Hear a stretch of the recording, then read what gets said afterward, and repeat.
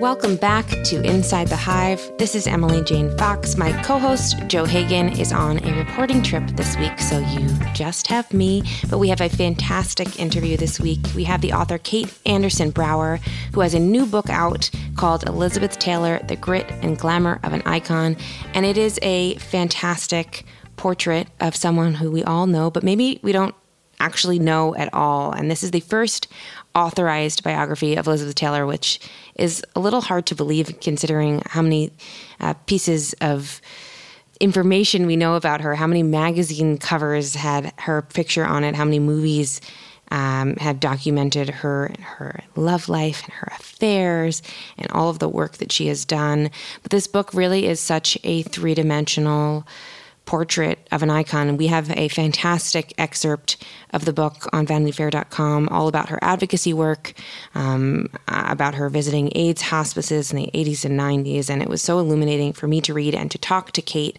So I hope you will have a listen. You will learn so much about what it actually means to be famous, particularly a famous woman, about her famous friends, yes, about her love life, and about all of the advocacy work, and maybe why she was someone who was more drawn to help hurt people and broken people and all of the tumult that she went through in her life. And it really helped bring someone to life for me, and I know this book will too. So have a listen, and we will see you back on the other side.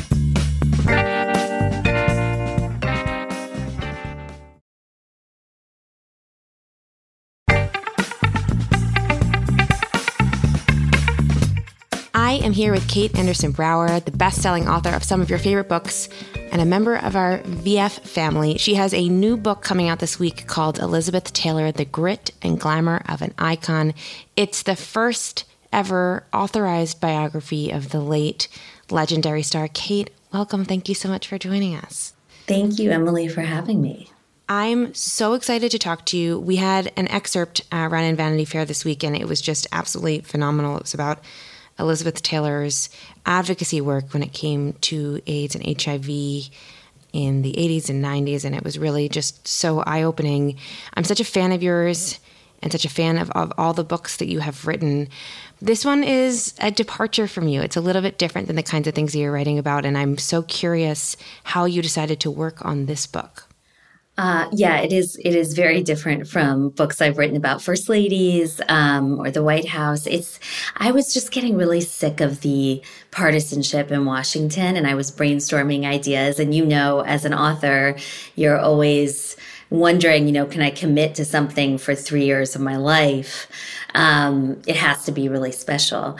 And so I was talking to my husband, and he brought up Senator John Warner, and he said, Why don't you talk to him about Elizabeth Taylor? It could be a magazine story, and you never know where it might take you, because she was he was her sixth husband.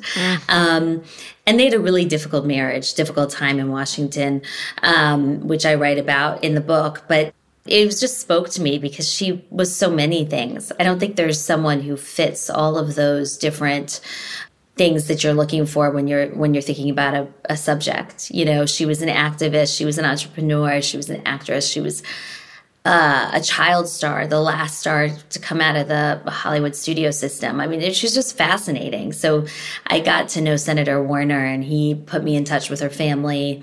I went out to LA and met with them, and they opened up this amazing archive, and they have this office in Beverly Hills with like a whole room of her, costumes from National Velvet to, wow.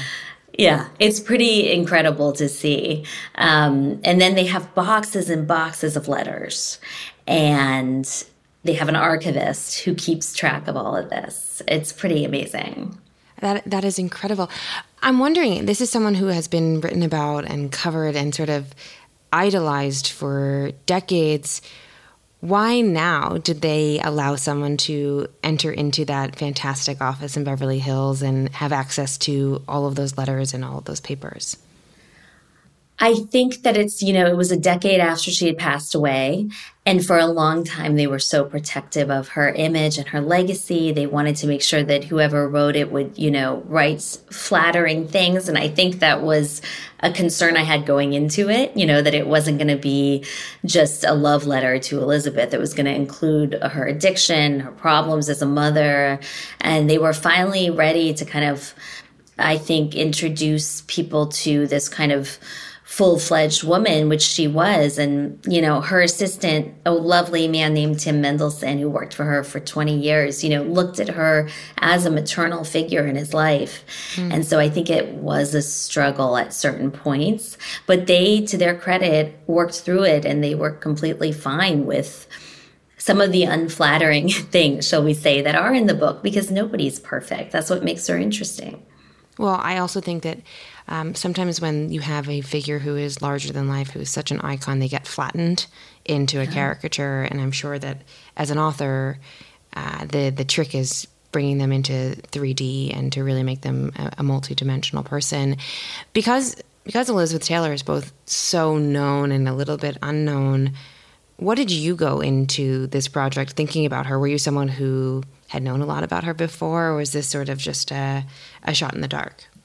It was really a shot in the dark for me. I didn't know that much about her. I mean, growing up in the 80s, I had seen her on, tabloid covers at the supermarket checkout line, right? In a wheelchair, being made fun of by Joan Rivers, all of that stuff. Larry Fortensky marriage was something I knew about. But so I think you're totally right that as women especially tend to get flattened, like you said, and they become this one-dimensional figure. And I wanted to show her as a mother, and I had no idea she had 4 children. That to me was honestly, really interesting. As I read your excerpt, and I'm so excited to actually dig into the full book over this Christmas break, I actually have never heard about her as a mother before, which is so fascinating to me that whole part is excised.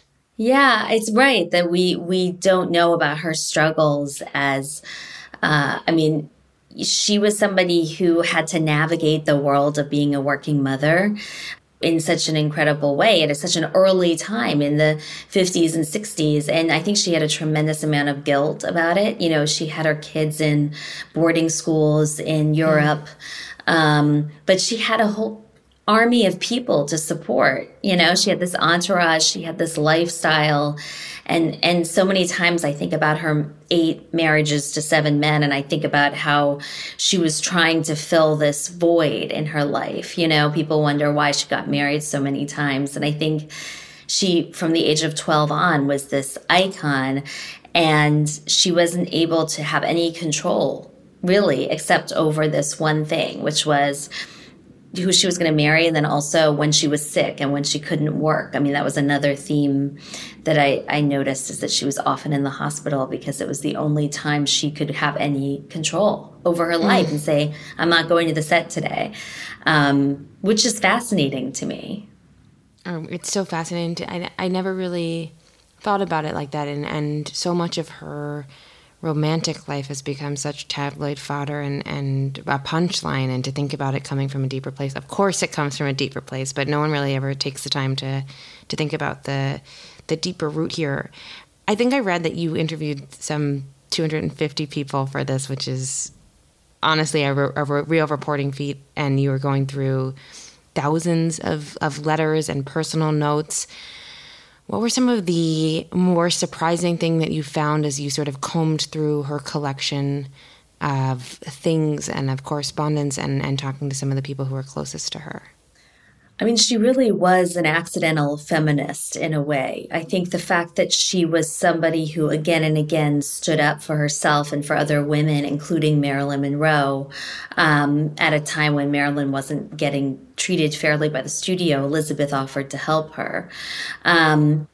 Elizabeth was somebody who wouldn't have said that she was a feminist, but everything she did points to it. She was demonized for her affair with Richard Burton and for breaking up before then Debbie Reynolds and Eddie Fisher's marriage, But in fact, Debbie Reynolds and Eddie Fisher's marriage was kind of a show anyway. So you see this kind of struggle that she faces internally. I think that she was very strong-willed, and when people criticized her, she tried very hard to shut it out, but she was only a human being. I mean, I think that the thing that her letters reveal the most in these diary entries are her vulnerability. You know, when she's writing to Richard Burton and begging him to take her back or to get married a second time, it's very authentic, and kind of, she's a beautiful writer. And she just says, you know, and at one point she says to him, I just want you to want to do this as much as I do, you know, because they got married a second time after being married for a decade. And what was that like? Why did she need that? Why did she want to go back to him? And I think a lot of it is this sense of escaping Elizabeth Taylor, like escaping this thing that was crafted for her when she was just a child, and being married so many times and being Mrs. John Warner and being Mrs. Larry Vertensky. These were ways to get out of this this one-dimensional world that was created for her when she was just a kid. Do you think then, and maybe this is I was born in the late 80s, and so I maybe missed a lot of this, and so my understanding of Elizabeth Taylor is probably truly from punchlines and movie references, and it's less firsthand. But to me, I've always thought of it as this great romance, right? That they ended up together again. Is that totally wrong? Yeah, Oh, it is. okay. Sorry to tell you that. Yeah, their relationship was so complicated because a lot of the letters from Richard are kind of apologizing for fights they had the night before and when he was drunk, and, you know, and a lot of letters from her to him are saying, stop giving me, you know, I don't need all of these gifts. I just want you. It's like this struggle that they had with their fame, with this kind of third partner in their marriage, which I think was the fame. And they made some great movies together, like Virginia Woolf, but they also made some movies that were not so great because they just needed the money. And one letter that Richard wrote to her when they were separated, I thought was so interesting. He said, you know, I walked into a store today and bought something with my own money, and I was by myself, and it was like the best experience. You know, this idea of being free of that entourage. And Elizabeth, I think, really wanted to be free of it, but you know, this idea that she always talked about wanting to just be Richard's wife and retire and all that. I can't imagine her just being content with that. She craved the drama too. There's a lot going on psychologically with her and wanting men that were domineering, you know, versus gentle. She wanted tough men to talk back to her. And that's she had a very complicated, tricky relationship with her father. That's right. Yeah, I mean, she said that he had abused her, and when she was just a child, and this idea that she always was seeking out men who were, you know, violent in some ways. I think that she hit them and they hit her, and there was a certain amount of violence in her life. Her second husband was a very, you know, debonair British actor named Michael Wilding, and she got sick of him. She didn't she craved something more. And I think that is partially the thing that comes with great fame, right? There are not many child stars that make it through, and she's one of the few who did.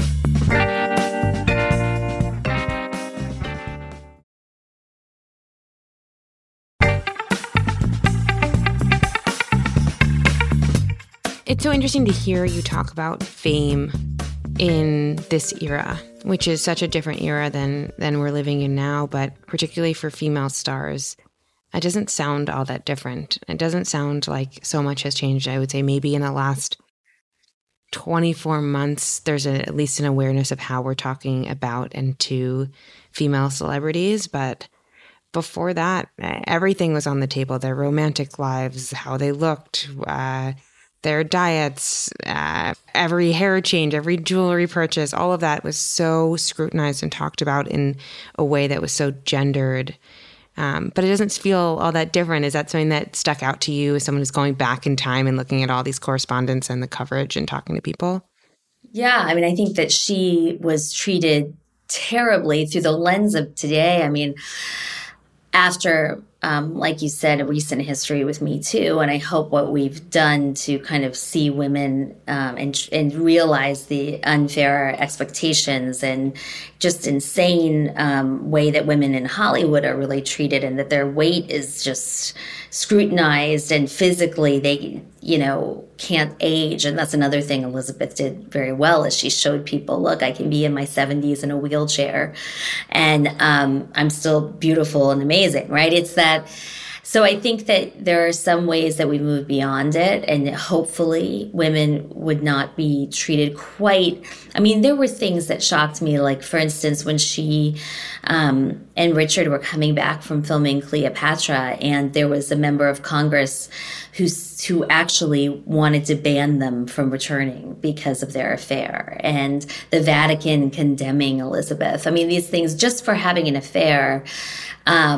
And the strength of character, I think that took for her to kind of look beyond it and get beyond it. And I think it did haunt her, because she talked about seeing nuns, looking at her and feeling like she was being judged, and nightmares she would have about nuns and the Catholic Church. And she converted to Judaism. I think that she was somebody who said she didn't internalize the judgment, but she was human. So you can see throughout her life that she did struggle. It's so phenomenal. It's also making me think, like, God, we don't write things down anymore. Yeah. And I just hope that people who are worth knowing about, or even everyday people, are documenting these, because what a fantastic treasure trove of information you were able to mine long after she was gone. Thank you. I mean, it was kind of a strange thing as a journalist, because you're getting inside someone's head. And I loved reading. I mean, the letters she wrote to people after they died was really the most introspective she ever was, when she wrote to Michael Jackson and Richard Burton after they passed away. And that's when I think it was her own form of therapy, because she was from an era where, she didn't really believe in therapy. Life and surviving the hard knocks of life were her therapy, She was, another thing that shocked me, just factually, when she was 26, she had already been twice divorced and once widowed, and had 3 kids to take care of. My God. So she needed to get paid. She needed money. And that's what she did that was so brilliant, is, basically going to MGM when they wanted her for Cleopatra and saying, I'm not doing this unless you give me $1 million, which was outlandish at the time. And she became the first actor, man or woman, to get paid that much money. And I think that's incredible. Amazing. Yeah. It's incredible. And also, like, a real study in knowing your value and knowing that they will have to put up or shut up. And it's really incredible and such a trailblazing thing. You just brought up Michael Jackson, and I have to ask you about their relationship. Obviously, with 2022 eyes, it's probably a little bit different than at the time. But I have to hear more and hear all the dirt about it. It was important to me that we talk in the book honestly about Michael, because Elizabeth was so close to him and to his children, and I think that that was something that, going into the book, I needed to say that the allegations against him are certainly, an overwhelming number, and you have to acknowledge that. But she never did. She never, once you were her friend, she was loyal through thick and thin. But, she had this kind of cloak and dagger sort of escape that she hatched for him, where she went to Mexico City and flew with him to London to check him into rehab to try to save his life, because he was performing in Mexico City, and they had like a decoy basically pretending to be him. I mean, it was just planes circling the globe. This very dramatic moment, and a lot of their relationship, I think, and this desire for her to save him was that sense of being child stars. And they both suffered a lot as kids and had no choice. So she wanted to protect him. But I talked to one of our housekeepers who said that she found a syringe right after Michael left the bathroom. He was doing drugs, according to this housekeeper, in Elizabeth's house, which isn't surprising given what we know. But she also was an addict. So I think they had that in common, too. Oh, my God, what a complicated thing being a child star and a mega celebrity is. And you both have to take everything seriously, and also to have someone like you understanding the root of it is helpful to really create these full portraits of what these people were going through. I want to just ask you about her advocacy, because that is such an important part of her legacy, and particularly toward the later years of her life. And the excerpt that we have in Vanity Fair really focuses on her advocacy. And I was so blown away by how it was off camera, so much of it. And obviously she brought issues around AIDS and HIV to the forefront, and certainly was a face for advocacy around it. But it feels so different than the kind of celebrity advocates that we have now. It feels like every celebrity is required to be an advocate now, but it doesn't feel genuine for 99.9% of them. And for Elizabeth Taylor, the way you portrayed it, it feels like the opposite of what we're witnessing now. So just talk to me a little bit about her work and her motivations and what she was actually doing to support people who were struggling. I think that's so true that now, you can fire off a tweet or something and that's your advocacy work, right? Back then, she was doing all of this behind the scenes. And one of the chapters about her HIV and AIDS work, I open with her sitting with a friend in the 90s, and she's doing her makeup in the bathroom, and her assistant comes in, and says, somebody I don't know personally, but a friend of a friend just passed away from AIDS, and he's in the morgue. And he doesn't even have family and there's no money. And she gets her business manager on the phone and says, we have to, no mother's son is going to lay on a cold slab if there's something I can do about it over the weekend. So they had, a proper burial for him. And I think that she did things like that all the time, where she paid for a woman's, new set of teeth for a woman who had no teeth. This isn't AIDS related, but because she felt like, how are you going to get a job if you don't have teeth, So she did these things that were behind the scenes. And for her in the 80s, AIDS was such a radioactive issue, and there was so much homophobia. And you look at what happened to Ryan White. I mean, it's just tremendously heartbreaking. And she was touched by, and he, of course, was a boy who had gotten a blood transfusion, and they didn't want him to go back to his school. But so if you were gay, a lot of times family members would have this double whammy, where they learn that their son has AIDS and then learn that he's gay, Mm-hmm. And for her, she had a daughter-in-law who was HIV positive. One of her assistants was HIV positive. And then she grew up with so many gay men, like Montgomery Clift, and sure. Rock Hudson. And so she did look in the mirror and she just said, bitch, do something. I mean, no one else is doing something. Why am I not doing anything? And she chaired the first AIDS fundraiser in 1985 in LA, the first major one, and raised over $1 million, and got a lot of people like Frank Sinatra not wanting to help at first, which I was surprised by. Yeah, I mean, people were hanging up on Elizabeth Taylor, it's hard to believe.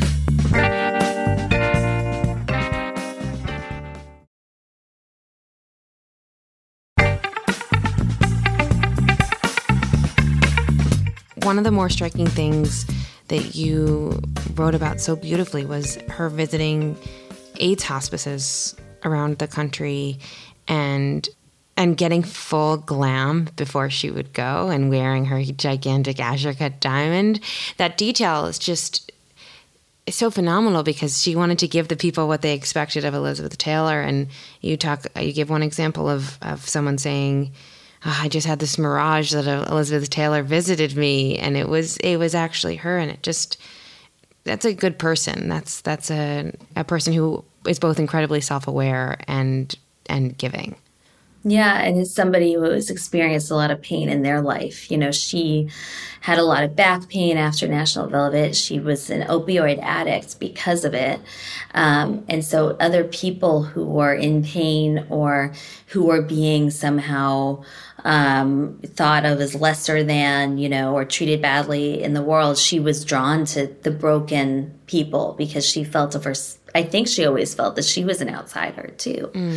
So yeah, that is a good person. That's someone, there are not a lot of photos of her in AIDS hospices. I could barely find any, because she didn't want any. And if she found out that the press was going to be there, she just wouldn't show up. So that's incredible.